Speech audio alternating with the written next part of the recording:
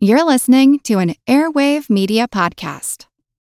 Another day is here, and you're ready for it. What to wear? Check. Breakfast, lunch, and dinner? Check. Planning for what's next and how to save for it? That's where Bank of America can help. For your financial to-dos, Bank of America has experts ready to help get you closer to your goals. Get started at one of our local financial centers or 24/7 in our mobile banking app. Find a location near you at bankofamerica.com/talktous. What would you like the power to do? Mobile banking requires downloading the app and is only available for select devices. Message and data rates may apply. Bank of America N.A., member FDIC.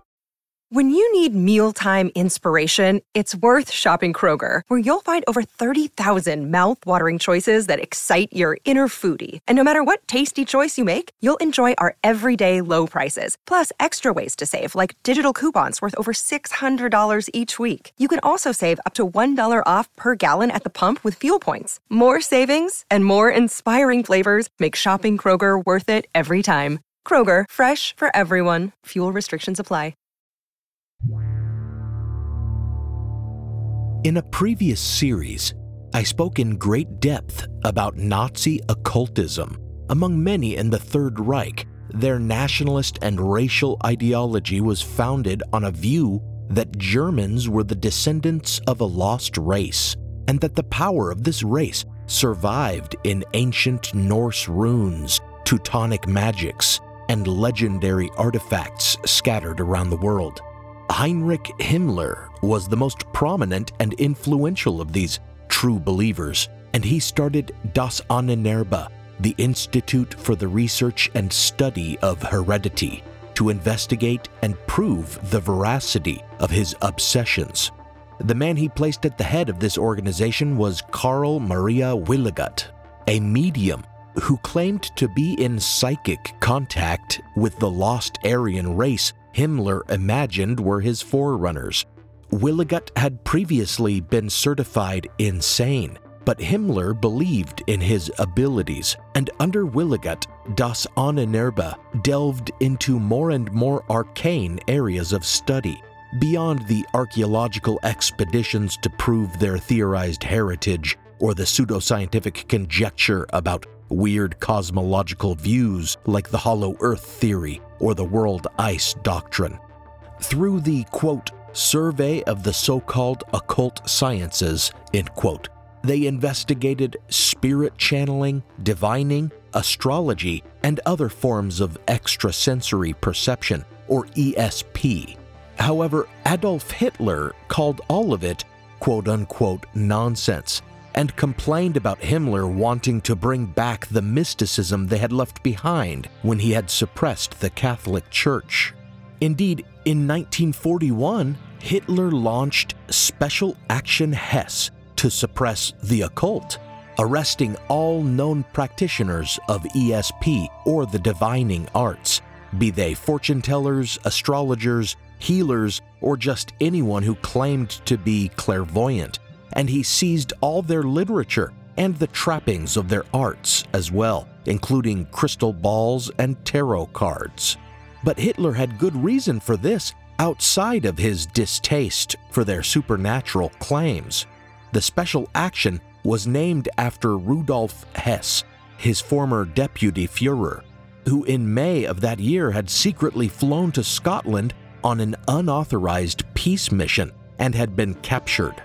Hitler believed Hess had been encouraged in his plans by false horoscopes manufactured by the UK as propaganda, and this, it seems, was the real reason for the suppression of the occult in Special Action Hess. While the Nazis were earnestly studying divination and anomalous mental phenomena, British intelligence was making use of such practices in more devious ways. It is unclear whether Hess really was influenced by fabricated horoscopes, but it is known that British intelligence, aware of how many Germans trusted astrology, did forge horoscopes as propaganda. In fact, they engaged the services of a woman famous for claiming to be a quote-unquote witch, Sybil Leek, to write these bogus horoscopes. Likewise, the famous astrologer in America, Louis de Wohl, whose popular syndicated column called Stars Foretell usually focused on the war in Europe, was, unbeknownst to his many U.S. readers, actually a propagandist for British intelligence, fabricating reports for the sole purpose of convincing Americans that the U.S. should enter the war. In the aftermath of the war, as U.S. intelligence competed with the Soviets to seize Nazi science, it was discovered that Das Ahnenerbe was taking ESP seriously. And much as the race for mind control began, this marked the very start of what would become a Cold War psychic arms race. This is Historical Blindness. I'm Nathaniel Lloyd, and if I close my eyes and concentrate hard enough, I can almost see you reaching out, your finger finding its mark, pressing the button to skip ahead in this episode. Stranger Things Have Happened, Part 2, Psychic Spies.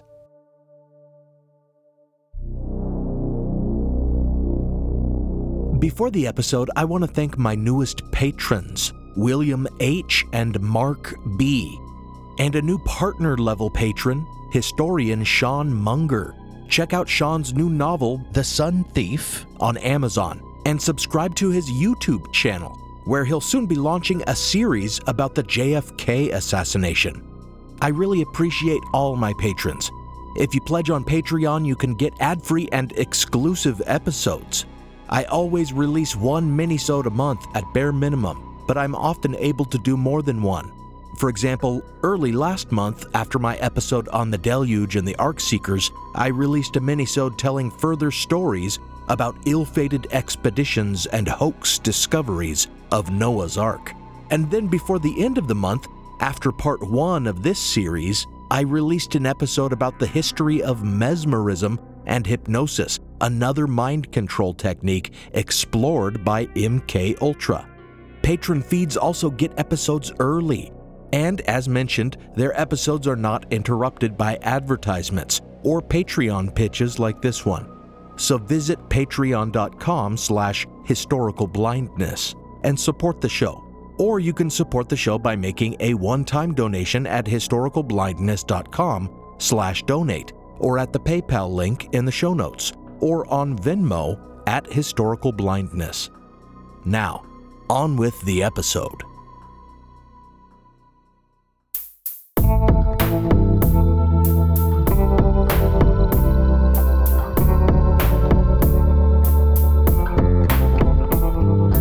Welcome to Historical Blindness.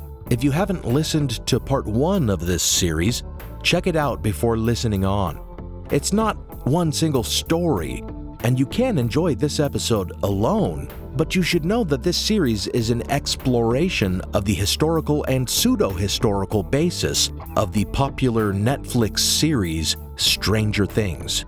As you may or may not know, the premise of that show involves a psychic character whose powers were studied and cultivated by a secret U.S. government experimentation program. In part 1 of this series, I discussed the very real human experimentation programs conducted by the CIA under the cryptonym MK Ultra in search of mind control technology.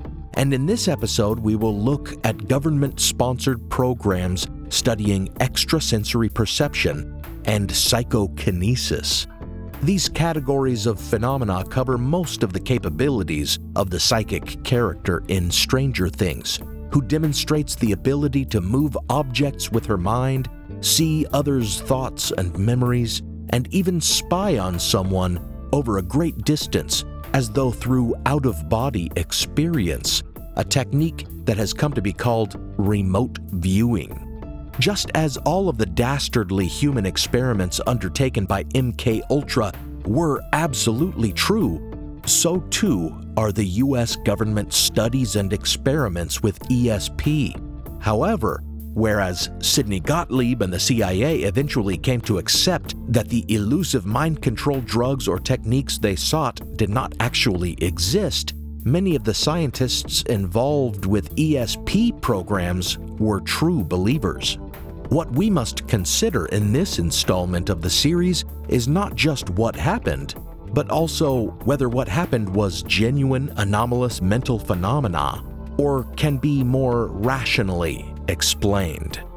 Among the first government-sponsored ESP experiments organized after World War II were those in 1952, when the Department of Defense tasked J.B. Rhine with studying the psychic powers of animals. Rhine had coined the term ESP back in the 1920s and conducted some of the first experiments to study it in his parapsychology lab at Duke University. For the DoD, he conducted tests to determine whether dogs could psychically discern the location of landmines, whether cats could telepathically follow instructions to choose one food dish over another, and how homing pigeons made their way home. His experiments with dogs and cats yielded no results that couldn't be explained by chance. And as for the abilities of homing pigeons, those remain a mystery today. After these failed experiments, the U.S. government's interest in ESP resumed, perhaps unsurprisingly, when it coincided with its search for a viable mind control drug. Under the umbrella of MKUltra, Subproject 58, headed by Morse Allen, involved the search for the legendary magic mushroom, a fabled Mexican drug that it was thought could be useful, if not as a mind control agent, then perhaps as a poison. The problem was that the magic mushroom, or Tionanactl, the quote-unquote God's flesh mushroom, had never been proven to really exist. In his search for it, Morse Allen had sent a chemist to masquerade as a botany professor and infiltrate various mycology enthusiast groups, with little luck. Eventually, a man who had reportedly traveled to Mexico and been in contact with shamans who used the mushroom in their rituals came to their attention. They learned of him through a third party, Andrija Puharich, a towering figure in the study of ESP. Puharich had been fascinated with the topic since he was a child and believed he had calmed an aggressive dog with only the power of his mind. After serving in the armed forces, he earned a medical degree and published numerous papers theorizing that some unknown energy force connected to the brain and nervous system might explain anomalous mental phenomena. Dashing and charismatic, Puharich seemed to attract wealthy benefactors who gladly bankrolled his research projects, allowing him to start the Round Table Foundation, dedicated to experimentation that might take the topic of ESP out of the realm of parapsychology and into the realm of science proper. Among the admirable work that Puharich undertook was the study of human hearing, which he suspected may overlap with or provide insight into ESP. During the course of his foundation's study of the topic, a revolutionary surgery to restore hearing was discovered by one of the doctors on his staff. Furthermore, during his study of psych ward patients who hear voices, it was he who discovered that a man's dental fillings can actually receive the broadcast of nearby radio stations, and thereby saved some otherwise mentally healthy individuals from unnecessary institutionalization. Puharich left his foundation for a time to work for the government. Having delivered a speech to the Office of the Chief of Psychological Warfare, the Army thought ESP might just be a worthwhile field of inquiry and called him back into service, stationing him at the Army Chemical Center in Edgewood, Maryland, and tasking him with finding, quote, a drug that might enhance ESP, end quote.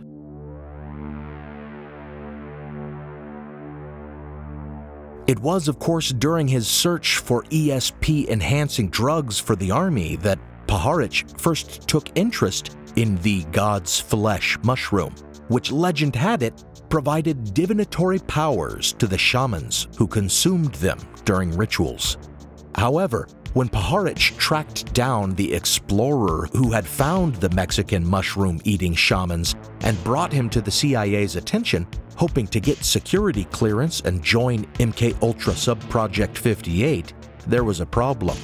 Puharich was viewed as something of a crank, and for good reason. He had a habit of giving in to his confirmation bias and falling for the acts of stage mystics and charlatans, becoming obsessed with each new psychic he studied. In fact, his interest in the magic mushroom had only been stirred because a spirit channeler named Harry Stump had claimed while in a trance that it, quote, would stimulate one's psychic faculties, end quote. And Puharich took this as gospel truth.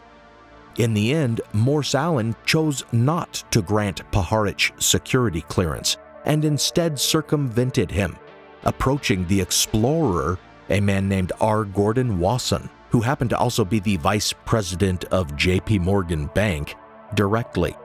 Financing his further expeditions, the CIA was then in on the ground floor when Wasson became the first white man in history to partake of the drug and returned to America with enough of the mushroom that the CIA could grow more. Once again, as with LSD, the CIA was responsible for the entrance of psychedelic mushrooms into our culture.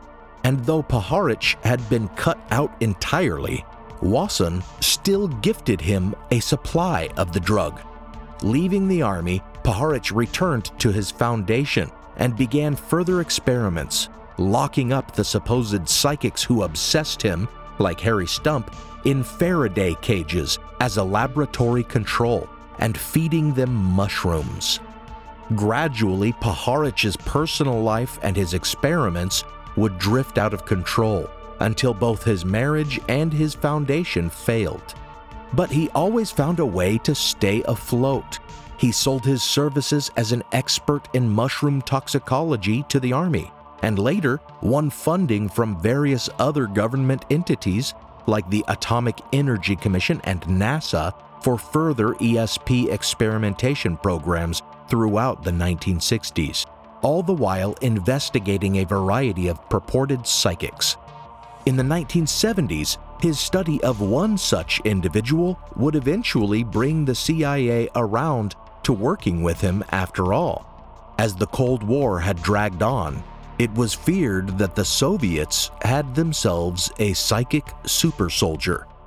Therefore, we would need one ourselves, or at least we would need to seem like we had one.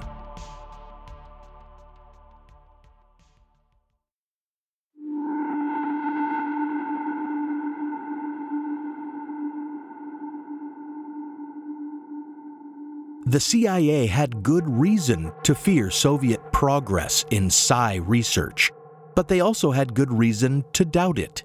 The reason for this dichotomy was that intelligence reports had revealed the ESP and psychokinesis studies the Soviets were conducting, but there was always the strong possibility, especially in so fantastical a field, that what they'd learned was actually disinformation intended to mislead the US about their capabilities. Certainly it was true that the Soviets were conducting psi experiments, and they had taken care to do so under euphemistic names, trying to present such research as strictly scientific, since any mysticism or religion was anathema to good Marxists. So their research facilities were given pseudoscientific names like the Special Laboratory for Biocommunications Phenomena, and the topics of their research were equally coded. Psychokinesis, or PK, what we might call telekinesis today, was referred to as, quote, emissions from humans, end quote, which if I were a little less mature, I might make a crude joke about. Likewise, telepathy was called, quote, long-distance biological signal transmission, end quote. But what troubled U.S. intelligence more than these was what they called, quote, psychotronic weapons, end quote. Intelligence suggested that the Soviets' investigations in the area of so-called biocommunications were two-pronged. They studied individuals who claimed to be capable of the phenomena, but they also developed weapons meant to neutralize the capabilities of such persons, which meant devices that generated, quote, high-penetrating emissions, end quote. Typically microwave or electromagnetic, intended to interfere with brain function. Indeed, it was discovered in 1962 that such emissions were being actively transmitted toward the upper floors of the U.S. Embassy in Moscow, which realization sent U.S. intelligence scrambling to study the technology themselves. Though their research could not definitively prove that the emissions were having a harmful effect on embassy staff, certainly the presence of the microwave radiation disrupted U.S. intelligence operations and had them chasing their tails for a while, secretly testing the health of everyone in the building. There are other theories and considerations with the Moscow signal, of which I'll have more to say in a Patreon exclusive, but perhaps that was the point of it, just to mess with their heads in a psychological sense. Such an objective could also be ascribed to the most terrifying of supposed Soviet breakthroughs in psi, the experiments conducted on Ninel Kulagina. This woman, a former Soviet soldier, was purported to be gifted with astounding psychokinetic abilities.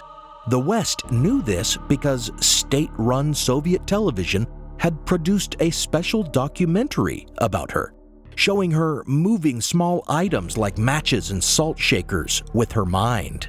Think of the scenes in Stranger Things when the psychic character sits staring at a Coke can, trying to crush it with her thoughts.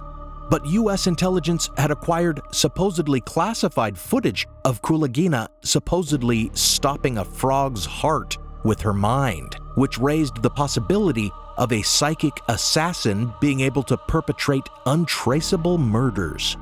Of course, the American intelligence community recognized that it might all be a fake, that the feats shown in the footage were a clever fraud, and that the TV program as well as the classified film in their possession was just propaganda. Just the same, it seemed the U.S. was in the market for their own psychics capable of telekinesis, or at least some people we could suggest were capable of it to the world, and specifically to our communist rivals. Now for a brief intermission.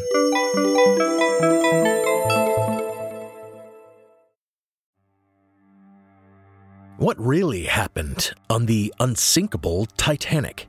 What made the 1904 St. Louis Marathon the strangest event in Olympic history? Whatever became of missing boy Bobby Dunbar? And who was the child who returned in his place? If these questions interest you, check out the History Uncovered podcast, brought to you by the digital publisher of All That's Interesting. History Uncovered explores the strange and obscure parts of history that you definitely didn't learn about in school. Hosted by the writers and editors of All That's Interesting, the show covers a wide variety of topics, ranging from the forgotten media spectacle of cave explorer Floyd Collins' death, to the disappearance and possible cannibalization of Michael Rockefeller, to the true story that inspired The Exorcist. With more than 100 episodes, you're bound to find that they've covered a topic that's especially interesting to you. And each month they produce a special History Happy Hour episode, examining recent news in the fields of world history and archaeology, and commemorating important historical anniversaries. Come explore the uncharted corners of the natural world and the world past by listening to History Uncovered, wherever you get your podcasts.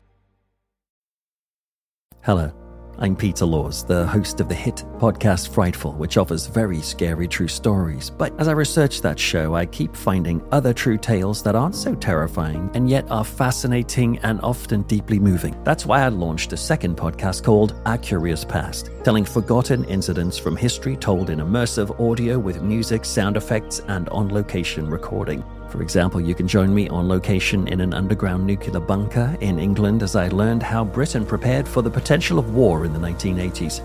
I loved recording on location in Transylvania to uncover the history of this beautiful and spooky land beyond the forest. And I was particularly touched by the big response to my episode on the Nazi massacre of Oradour-sur-Glane, an entire French village that was invaded by the Nazis in 1944. To be honest, it was sometimes hard to narrate that without breaking into tears. So why not join me, Peter Laws, by searching Our Curious Past in podcast apps? Because, sometimes it's the unique moments from another person's yesterday that helps us understand ourselves today.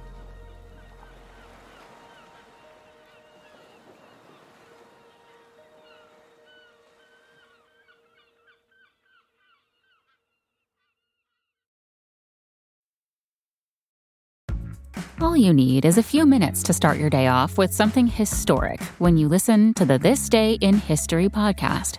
Every day there's a new episode for you to listen and learn about what happened that day way back when. Today could be the day a famous mobster met their end, or the first milestone for humans in space. Who knows what history today holds? Find out when you listen and subscribe to This Day in History wherever you get your podcasts. That's This Day in History wherever you get your podcasts. Now, back to the show.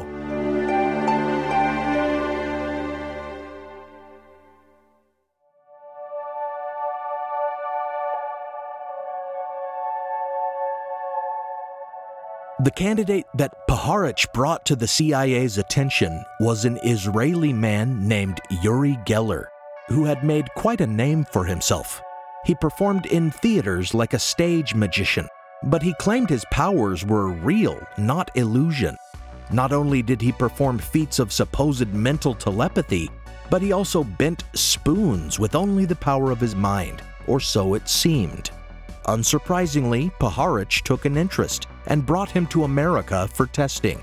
And when he called up the CIA to say he had a genuine telepath capable of psychokinesis, the agency was so pressured by rumors of Soviet psychic soldiers that they took Puharich up on his suggestion of funding his research with Geller.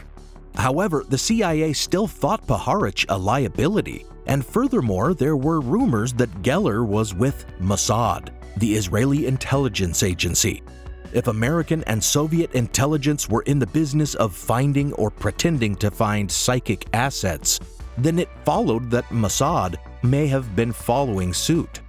Furthermore, the feat that brought Geller great international fame was when he appeared to predict that Gamal Abdel Nasser, the president of Egypt, had been killed, information that might have been advanced to him by his handlers to bolster his claims.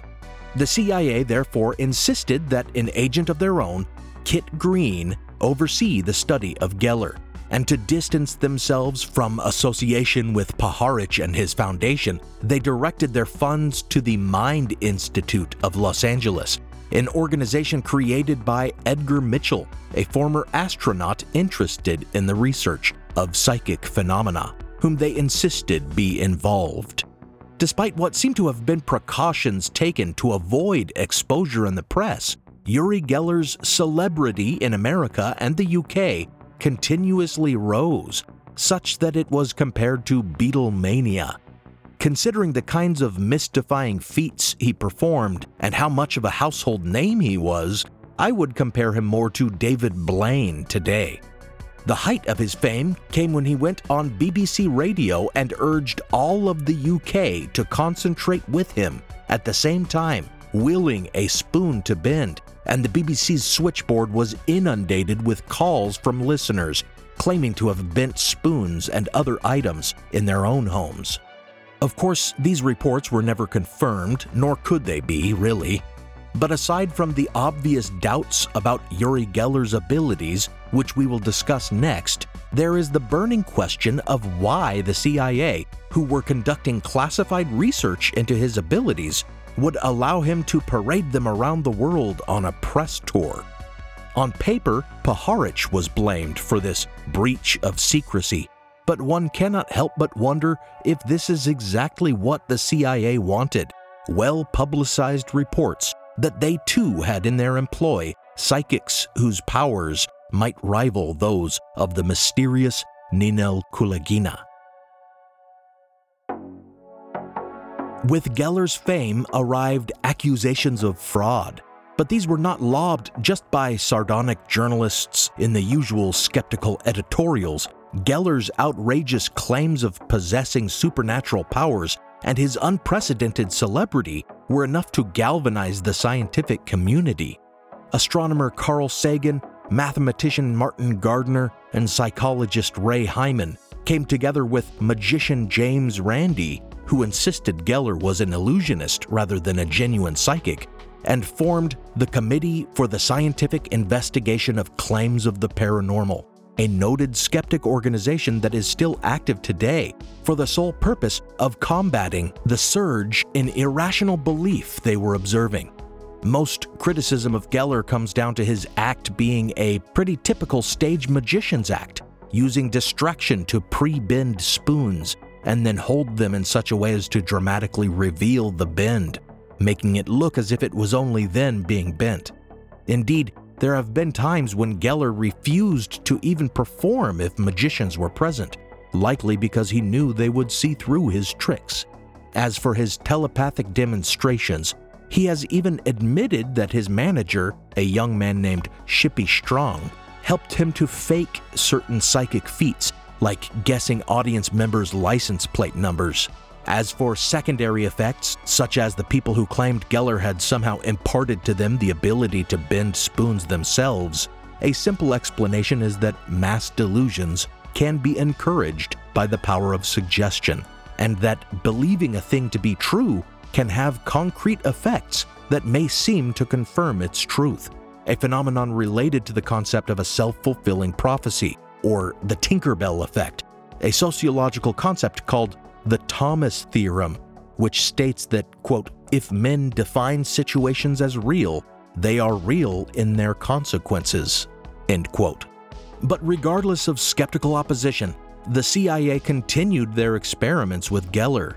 According to later declassified reports, Geller was the subject of experimentation by nuclear scientists working at Lawrence Livermore National Laboratory, who tested his ability to affect the computer program cards inside an ICBM, exploring the proposition that a person with psychokinetic abilities could feasibly deactivate nuclear missiles in flight.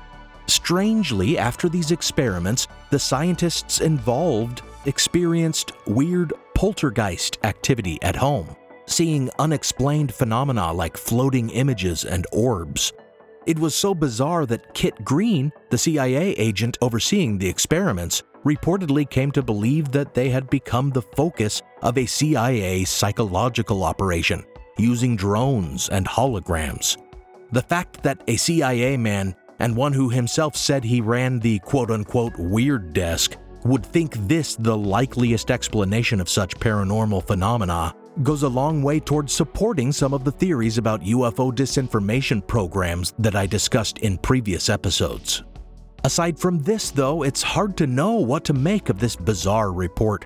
What is more curious to me is the fact that the results of one of the Geller experiments was declassified in 1979, revealing that a magnetic program card had seemingly been erased when Geller was concentrating on it.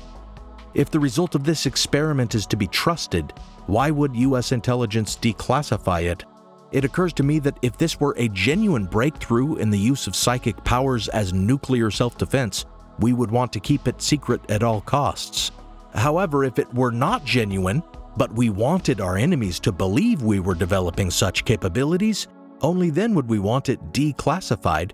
Framed in this manner, it makes one wonder how much of US intelligence's psychic experimentation programs that have remained classified were purposely falsified and leaked as disinformation, just as it was suspected that the footage of Nino Kulagina had been.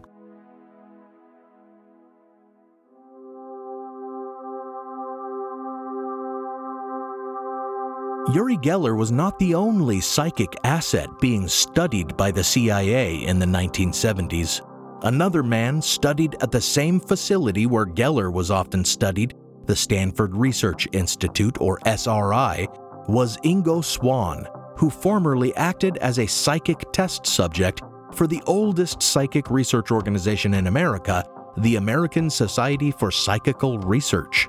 During his time with the ASPR, he began to undergo experiments involving the projection of his consciousness outside of his body, called traveling clairvoyance. These experiments involved suspending a tray in the air across the room and asking him what was on it. These experiments drew the interest of a physicist named Hal Puthoff, who invited Swan to SRI, a laboratory affiliated with the Defense Department, and reportedly tested him by directing him to agitate a magnetometer located several feet below him encased in concrete. The story differs according to the telling, with Puthoff and Swan describing a perturbation of the device's readings as having never been seen before or since, representing it as a successful demonstration of Swan's psychokinesis, while other scientists have suggested it was a relatively common frequency variation for which Swan merely took credit, or that the machine had malfunctioned coincidentally and remained out of order afterward. One thing is certain, though, they never repeated the experiment, which any scientist worth his salt would have done before thinking to tout it as evidence of anything. During his time at SRI, Swan adapted his traveling clairvoyance routine and renamed the feat quote-unquote remote viewing, a name that Hal Puthoff and another physicist at SRI, Russell Targ, preferred because it sounded far more scientific.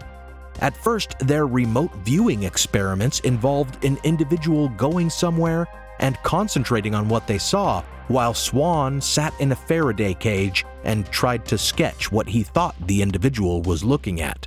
However, since they were working for the CIA and clearly developing techniques for espionage, even if they weren't openly acknowledging it, it became apparent that even if this process produced results, it was pretty pointless, since if they were sending an operative into the field to infiltrate some site, they wouldn't need the remote viewer at all.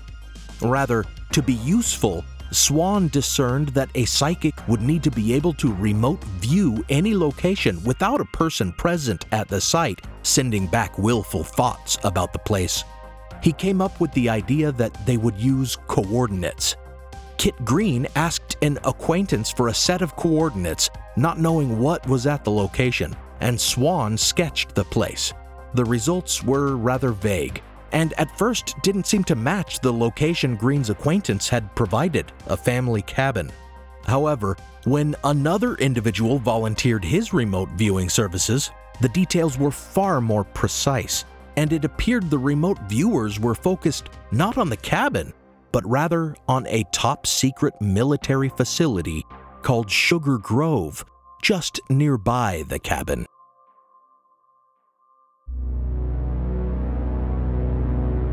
This other, more accurate remote viewer was a Scientologist named Pat Price, and he presented himself to the researchers at SRI in a very strange way. He just approached them while they were out buying a Christmas tree for their lab and said he could help. Later, when Ingo Swan was in the process of attempting to remote view the coordinates provided by Kit Green, Price just called up Puthoff and offered his services. Curious, Puthoff gave him the coordinates, and a couple days later, Price called back with an astonishingly detailed account. When it was discovered that the two men, Swan and Price, seemed to be viewing the Sugar Grove facility, Price's reading raised alarms. Apparently, it was so precise that it described the color of filing cabinets and the names that appeared on the files therein. Even the rather credulous Hal Puthoff could hardly believe it and came to suspect Price was a CIA plant, ordered to approach them and test whether they could detect a fake who might have been feeding them sensitive intelligence as if it were psychic impressions. After all, Geller was still suspected of being Mossad, so the CIA had reason to fear they might be fooled. Very quickly, though, the interest of the agency shifted from Ingo Swan to Pat Price. Swan left SRI, perhaps a little resentful, and Price left to work directly for the CIA. This can't necessarily be taken as evidence that he wasn't working for them all along, however, as it's quite possible that because of Price's performance, the CIA decided the program at SRI was a liability, and Price left just to come back into the fold. His operation concluded. Certainly, the CIA got out of the psychic research business after that, but not until after a very mysterious event. Pat Price was on a visit to Las Vegas in 1975 and met up with Kit Green and Hal Puthoff for dinner and reminiscence. At dinner, he left early, not feeling well. Afterward, he died of a heart attack in his room. An unidentified man arrived later with Price's medical records and waived an autopsy. The researchers at SRI suspected murder, but who to suspect? The CIA themselves, or perhaps the KGB? Apparently, the Church of Scientology even came under suspicion. In the end, we don't know what Price did for the CIA, or why he might have been killed, or whether he even was killed. For after all, he might have simply succumbed at 57 years old to a cardiac event.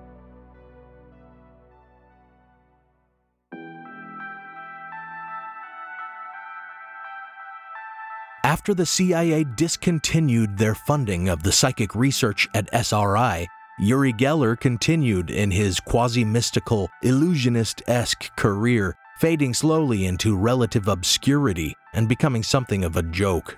Most recently, he threatened to telepathically prevent Brexit, and obviously failed to do so. And just the other day, he threatened Vladimir Putin with some sort of paranormal retaliation if Putin doesn't cease his aggressions. While the CIA may have given up on remote viewing, though, the US government in its entirety did not, and afterward, the Defense Intelligence Agency revived the endeavor under the codename Stargate Project. With a manual for training soldiers to remote view written by Hal Puthoff and Ingo Swann, they kept psychics on the payroll, loaning them out to whatever agency or branch of the armed forces wanted to use them, until the project was declassified in 1995. At that point, as the DIA sought to transfer the project back to the CIA, two academics, statistician Jessica Utz and psychologist Ray Hyman, one a believer and one a skeptic, were engaged to evaluate the 20-year project. Perhaps unsurprisingly, they came to opposite conclusions. But Hyman's reservations, published in Skeptical Inquirer, show that even 20 years later, much of the same fundamental problems with psychic research remained. The problem of inadequate laboratory controls has always been an objection of skeptics. For example, the original remote viewing activities of Ingo Swann and Pat Price, in which they described the Sugar Grove facility, were completed at home with no supervision. They could have researched the coordinates or received outside information.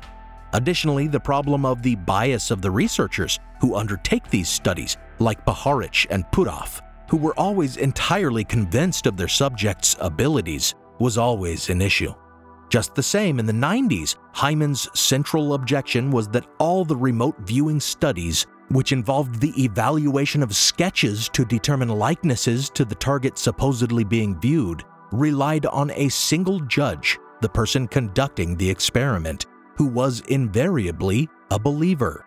He pointed out that even statistically significant results, which seemed to indicate something more than chance, were suspect until independent judges could reproduce the same results, and the repeatability and reproducibility of supposedly successful results in psychic research has also always been problematic, with researchers routinely claiming that results cannot be reproduced if observed by non-believers, a difficulty that should not be and is not an issue in science generally.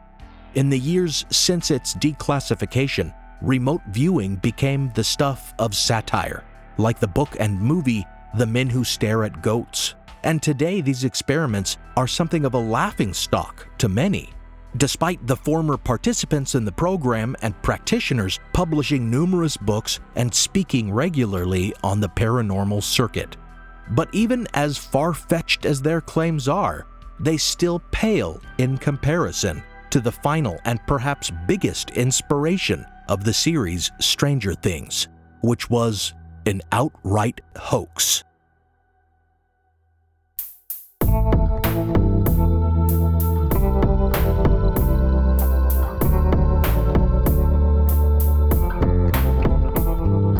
Thanks for listening to Historical Blindness. make sure you check out my principal source for this episode, Phenomena: The Secret History of the U.S. Government's Investigations into Extrasensory Perception and Psychokinesis by Annie Jacobson. I didn't cover half of the information in that book. It's a really great resource. As always, thanks go out to my partner patrons, Diane, Robert, Joe E., Devlin, Jessica, Fred from Colorado, Keep Colorado an Abortion Access Haven with LGBTQ legal protection, Robin, Mateo, Emily, Katie, Isabella, Terry, Rebecca, Dawn, Eunice, Juliet, Jonathan, Joshua, Logan, Lily, Kyle, and Sean Munger. Again, find The Sun Thief by Sean Munger on Amazon and check him out on YouTube. Thanks to my partner patrons who have been thoroughly trained in remote listening. This podcast is part of the Airwave Media Podcast Network. Visit airwavemedia.com to listen and subscribe to their other fine shows, like Monster Talk and The Constant. All synthwave music heard on this episode is by Carl Casey of White Bat Audio, licensed under a Creative Commons Attribution license. Check out the show notes for a list of the tracks used.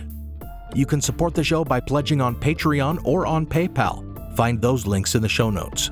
Until next time, remember, in science, experiments must devise positive tests to discern whether a phenomenon is present or absent, but no such tests have ever been devised for psychic powers, which are defined negatively.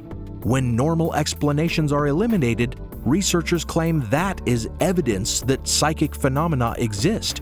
But that's not how science works. You can't point to any fluctuation in the data of your study and claim it proves your pet paranormal phenomenon is real.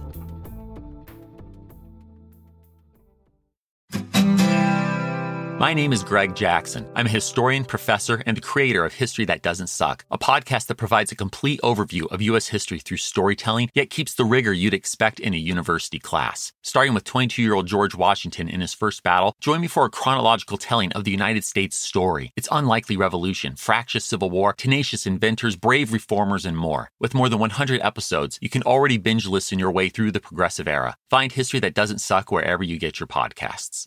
History isn't black and white, yet too often it's presented as such. Grey History, the French Revolution, is a long-form history podcast dedicated to exploring the ambiguities and nuances of the past. From a revolution of hope and liberty to the infamous Reign of Terror, you can't understand the modern world without understanding the French Revolution. So search for the French Revolution today.